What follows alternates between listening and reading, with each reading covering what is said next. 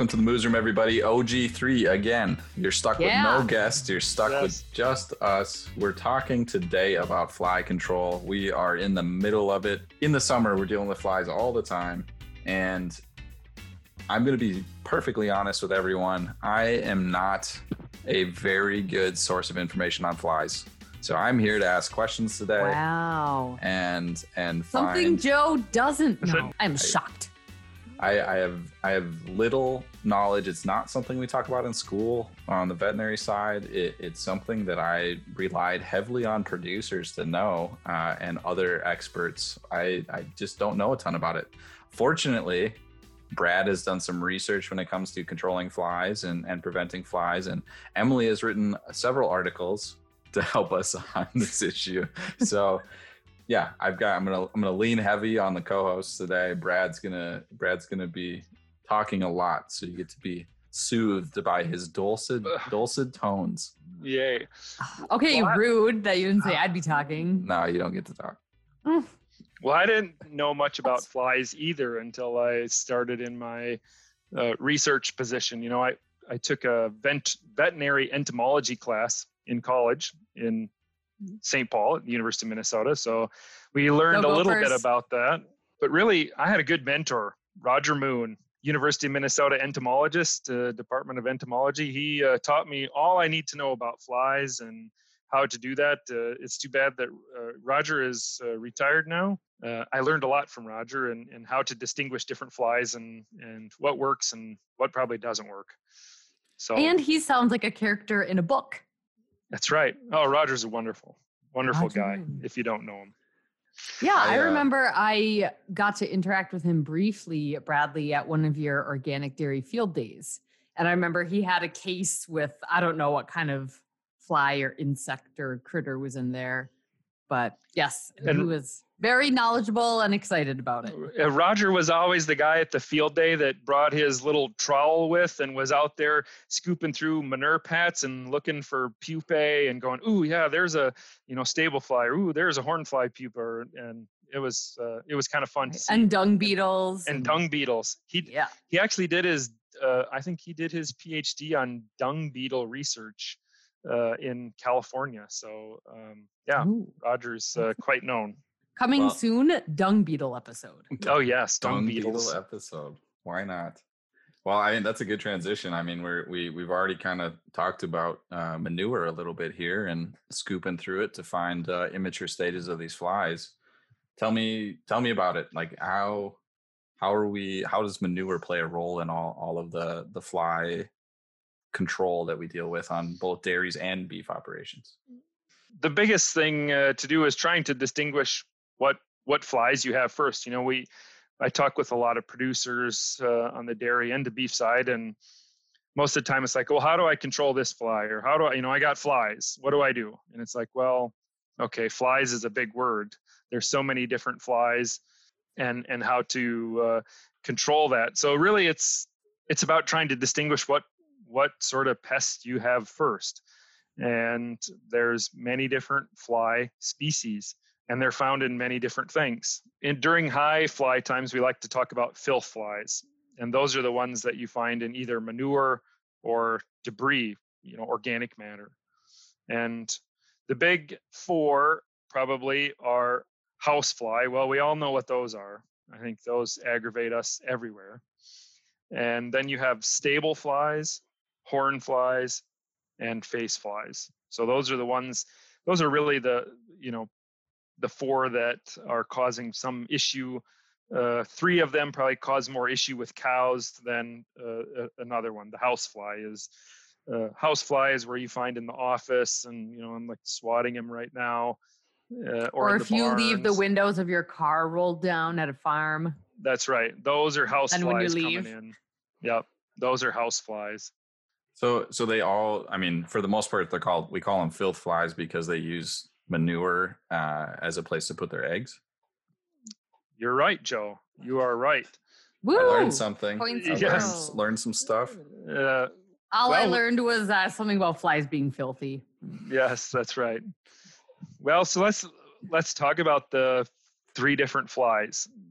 One that probably you find in both, I've done a lot of work with pasture-based dairies, but one fly species that you find in both pasture dairies and confinement dairies is stable flies. Those are the flies that are on the legs of a cow. And if you are in a barn or on pasture or see cows foot stomping, those are stable flies that are really after cows. Those are the ones that are on the legs of the cows, and that's really where you find them. You typically don't find the stable fly anywhere else. It's on the legs of a cow. So that's beef too, right? I see beef cows stamping away in the pasture, and that's right. Okay. You find them in beef cows too. And stable flies are coming from like organic matter debris. So it's, say, beef cows, if you feed hay on pasture, they're breeding in old hay debris on the ground. Or, if you're in a barn, any spilled TMR that got wet, that's where stable flies are. Typically old feed that got wet, you'll find stable fly pupae there. You can find them in calves too. We forget about calves in flies, but if you're bedding calves with straw or sawdust, you'll find stable flies, and that's what's going to bother the calves. What about feed on the calf side? Especially if you're using a mob feeder or a bucket, I haven't seen a calf yet that doesn't spill water and or milk into their starter. Is that an issue too? It can be. If the stable flies find a place to lay their eggs that's wet and dark, that's where they're going to lay it. You'll get way more stable flies than what you really wanted to. So Brad, you said that causes stomping in these cattle, and that's one of the ways you can tell they've got biting flies on their legs. One of the few things I know about flies is that it causes cattle to bunch and group. Yep. And we worry a lot about that because when it's already hot in the summer, it just causes them to get even hotter. And I worry about it for heat stress and preventing heat stress. Is that the fly that causes them to bunch, or is that some of the other flies we're talking about? Well, it's both. I think, when you see cows that are out bunching, it certainly depends where they're at. But if they're outside bunching, yeah, they're probably being attacked by stable flies and, horn flies as well. But yeah, that's sort of the first defense that cows are going to do if they're being attacked by flies, is to start bunching. So to help ward off the flies from each other. Yeah. And I know another thing they can do is feed tossing, right? Because they'll be, I remember our cows doing that. They'll throw all their silage back. Yeah, you're right. You see that in cows in freestall barns or wherever. If they're tossing feed on their back, that's a fly control mechanism to do that. Yeah. All right. Well, we're getting a little ahead of ourselves. I am asking these questions because I'm excited and I'm learning a bunch, but we should probably go back to the discussion about the different types of flies. We got stable flies. We covered house flies briefly. Everyone knows what a house fly is. What are horn flies? So horn flies are flies that you will find on the backs of cows or calves, heifers, you name it. And horn flies are really only found in animals that are outdoors or on pasture. If you have a confinement barn that's, say a cross-ventilated barn that's locked up, you don't have horn flies. Because horn flies actually breed on pasture. So they're on the backs of the cows. And it's actually fascinating. You can watch this happen in cows. If a cow manures on pasture, you'll see the flies fly off the back, come down and deposit eggs into the manure pile, and then come back up to the cow. So they're only laying eggs on pasture. And those are, horn flies are also biting flies. So they bite the cows and then they suck their blood. So that's why those cows are pretty irritated as well. So see, we need a soundboard so you can put in a Dracula noise. Joe. That's right. True, that's right. True. So okay, so they're on their backs and of the cows. Backs of the cows. Okay. Mm-hmm. And I've seen that, especially when we get bulls that come in, there'd be like a group of flies just sitting on their back and nowhere else. And they're coming straight from pasture. And those are horn flies. horn flies. Okay, so horn flies, stable flies, and then we got one more, face fly. Face flies. So face flies, those are the flies, they're only pasture flies as well. So they breed on pasture just like a horn fly does. And they don't bite the cows. They're just kind of annoying, and they just fly around the face, kind of in their nose or eyes. They're just looking for mucus to eat. That's what they're doing. Face flies are looking for mucus, and and that's why they're concentrated on the face, because they've got the nose, they got the mouth, they got the eyes right there. That's but right. They're really just a nuisance fly. They're just a nuisance fly. Kind of, right? And I hear about them because of pink eye, right? You're right. Pink eye. They're not really sure, but we think that that's a vector for pink eye, is the face fly. If an animal has pink eye and then flies over to another one, more than likely it's spreading pink eye that way. So flies are a big pink eye spreader.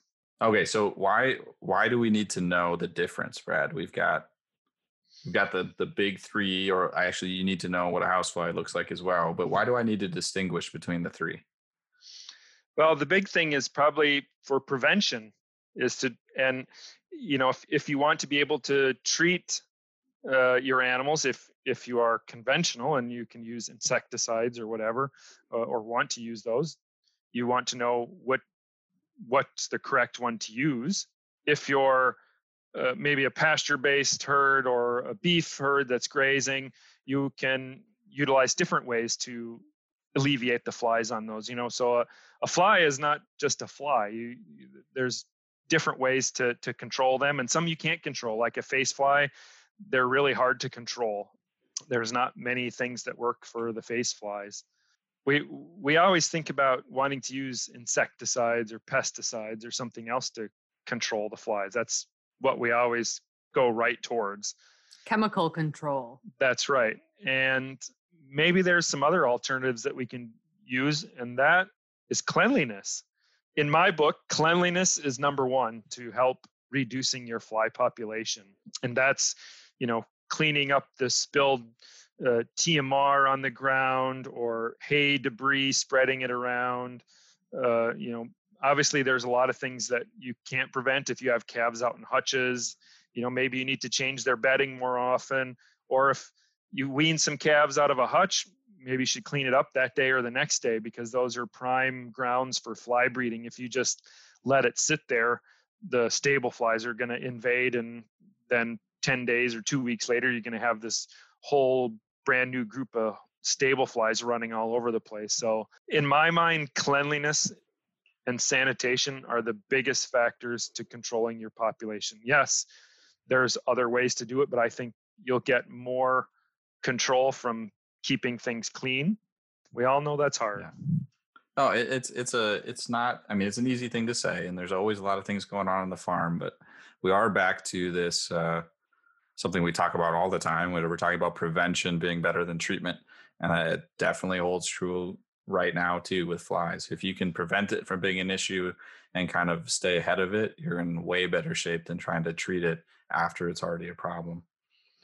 Yeah, and just by keeping it clean, you prevent so many different things, not just one. So, cost benefit analysis is pretty good on this one. Yeah, I agree. It's all about economics.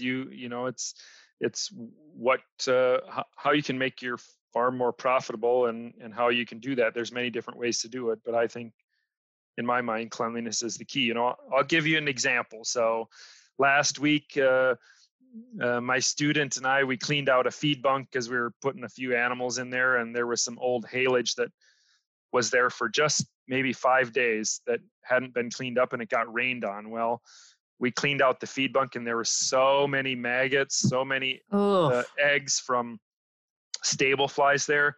That would have been thousands of new stable flies that were infiltrating our farm here if we didn't clean that all up. So when you expose those maggots and pupae to sunlight, they pretty much die. They're done. So we helped prevent all these flies just by cleaning out a little bit of space in the feed bunk. And it wasn't much, I'm talking 10 feet of a feed bunk, and we were going to have a lot of stable flies bothering us. So you just don't know how many flies are until you actually dig through that stuff and see what's there. That's pretty Wow. cool. I didn't realize it could be Not that all little. heroes wear capes. It's, Wow, Bradley. It's kind of similar along that same line. Like, okay, so there's a lot of guys that scrape or rake a silage pile, right? And then there's stuff that you don't feed because it either has mold or it's not properly fermented in whatever way. Could that be an issue too? Could it, if you leave that pile sitting there in the bunker? I mean, there's lots of guys that have that bunker fairly close to calf hutches and other facilities. Is that an issue? sure, can be. If it gets wet, gets rained on, or flies find their way to it and start laying their eggs, and you can generate that. You talked about things being right next to each other. Sometimes these flies can go a long distance. They've found horn flies can fly a mile away. So sometimes you might not be able to prevent flies from coming to your farm because maybe the neighbor is generating all the flies for you and your farm. So that can be an issue as well. That some of these flies, just because they lay an egg on your farm doesn't mean that they don't go somewhere else. They are going to find the cattle that the species that they want to, especially a horn fly. They're going to fly till they find what they need to survive. Girls got to eat. Girls got to eat. Let's talk some economics just to convince people that it really matters. How much? I mean, how much does it matter when we're talking economics? Well, that's a good question. Sometimes we don't really know how much fly control or reducing flies can help alleviate, but it's probably a couple pounds of milk. We did a study here on pasture-based herds, and we did some back of the napkin type calculations, and if we could get 2 to 3 more pounds of milk, which we did by using some fly control methods for our organic herd on pasture, we got 3 pounds more milk out of those cows by just using our cow vacuum. So 3 pounds of milk per cow per day times 100 cows over the summer, that's real money that can be lost if we don't think about fly control as well. I'm just doing some calculations, kind of like you said, back of the napkin. Yeah, so maybe like 5, 6, 7% production, right? Yeah, depending on how much you're milking. That's right. Yeah, maybe 5% milk. And we talk about it from the milk side, but it also affects average daily gain in beef animals. If you're have beef in a open feedlot or something like that, you might suffer on average daily gain if you're not able to control the flies or using some sort of method to control flies. So it can affect gain as well. And with calves too, I mean, can it stress them so then they may become immunosuppressed, and then they're just always kind of sickly, and those cows that don't get a good start don't become good cows. Yeah, absolutely. I mean, how do you even put a value on that too?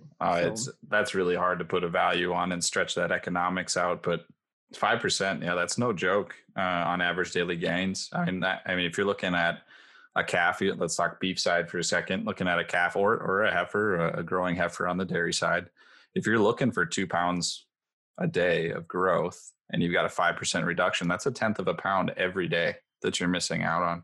Yeah. That's a big deal.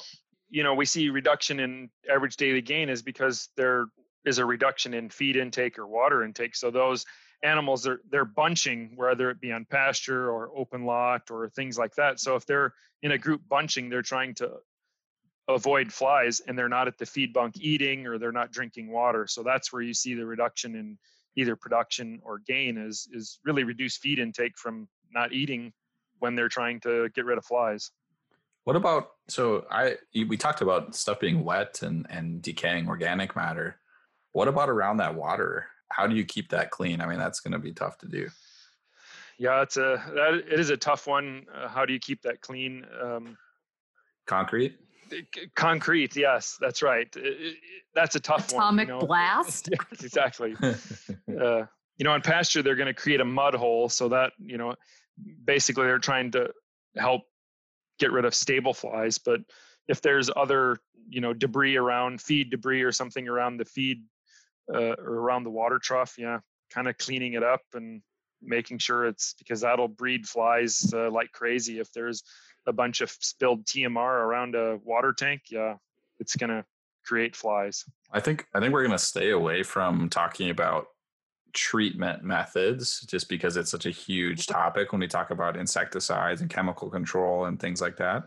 So prevention is the key, but there's other treatments like that you can use. Brad's done some research. He already mentioned the cow vac.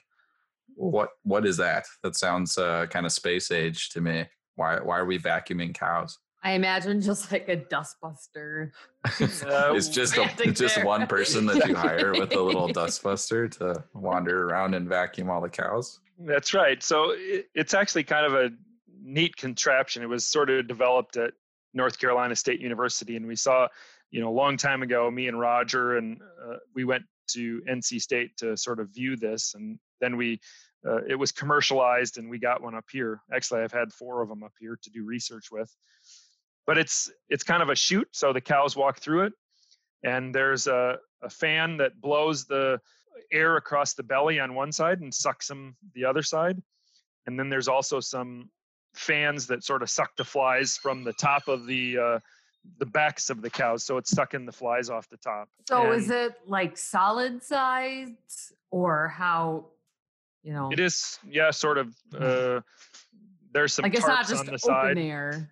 Yeah, there's some tarps on the sides that you can use. So it works out quite well, and we can reduce fly population by 40 to 50% on our pasture cows by using the cow vacuum.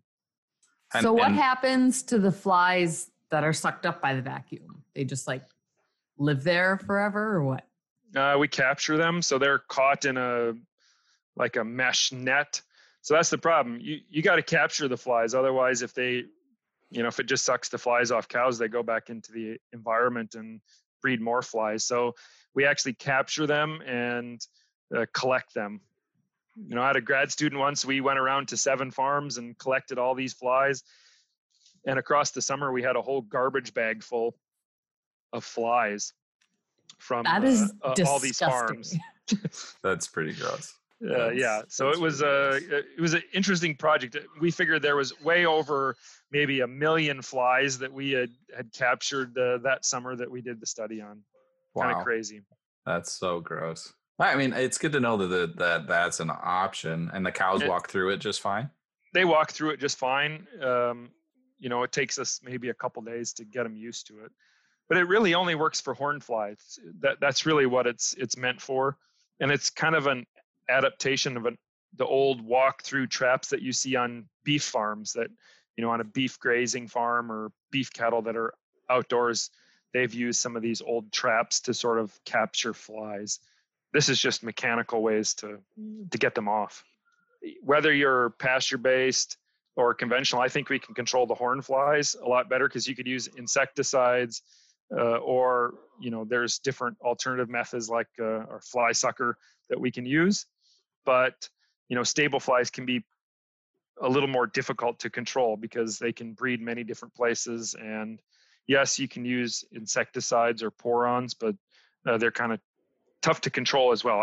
I think in my mind, the horn fly is a little bit easier to control, but you're pretty much a pasture herd, beef or dairy, to have those flies. I have one specific situation in my mind that's coming up, and it's pink eye related, and it's pink eye in calves. And you said that face flies are only on pasture, right? They only breed on pasture. Okay, they only breed on pasture. Right. So this situation, it's like kind of semi-confinement, I guess. So you've got some cattle that are confined. It's a monoslope building, and then the older calves had access to pasture. That's right. Yep. So you're saying if I couldn't control my face fly problem by just locking the gate and keeping everyone in the monoslope, because the flies are going to breed on pasture, but they're going to make it to the rest of the calves in the monoslope. That's right. So if you got cattle on pasture, that's where the face flies, and they're depositing manure on pasture, that's where the face flies are coming from. So if I could control my face flies if I locked that gate and they couldn't go outside, they weren't ever on pasture. But because they were on pasture, there's manure out there and there's a place for them to breed, and then I have face flies. Okay. Right. I think you can control them. It's not going to be zero. So you're never going to, have no flies. But because like I said, pink eye could be, we think that it's face fly, but frankly, house flies could probably, or stable flies might spread pink eye as well. We just don't know what the real vector is for that, but we think it's face flies, but there could be other ways to do it too. Okay. It's not going to be zero. I think you can prevent them by not having animals on pasture, but we know that's not a reality. That can be pretty tough. If you have the space and you don't want to waste it, then you're going to put your animals on pasture. All right. So, I mean, I guess the takeaway is the first step in fly control is looking at your cattle, figuring out where the flies are on the cattle, and deciding what fly you have. And that can kind of target what you need to do on the prevention side, and then also what you need to do if you are going to choose a treatment to make sure that it's targeted. You are right. Trying to figure out what fly you have is the number one thing to figure out, and how to prevent them. Well, I think we've got a bunch of ideas for following episodes where we get either more into flies and maybe have an entomologist on from Extension or someone who has a specific interest. We've also got a big topic of treatment and all that kind of thing. And I think there's a pink eye episode somewhere in here that we need to cover as well. Sounds like it. We keep coming back. We got to our that. Work cut out for us. There's a bunch to do. Fortunately, we're still stuck at home and we've gotten a bunch of time to podcast. So we'll keep bringing it to you. Thank you for listening, everybody. If you have questions, comments, concerns, or scathing rebuttals, send them to the Moosroom at umn.edu. That's THEMOOSROOM at umn.edu. You can also check us out on our website, extension.umn.edu, and on Facebook at UMN Dairy and at UMN Beef. Thanks again for listening. We'll catch you guys next week. Bye. Bye. I love that we're having a fly episode and I can see Brad just like swatting. Swat. Like, yeah, flies. They're everywhere. Freaking house flies.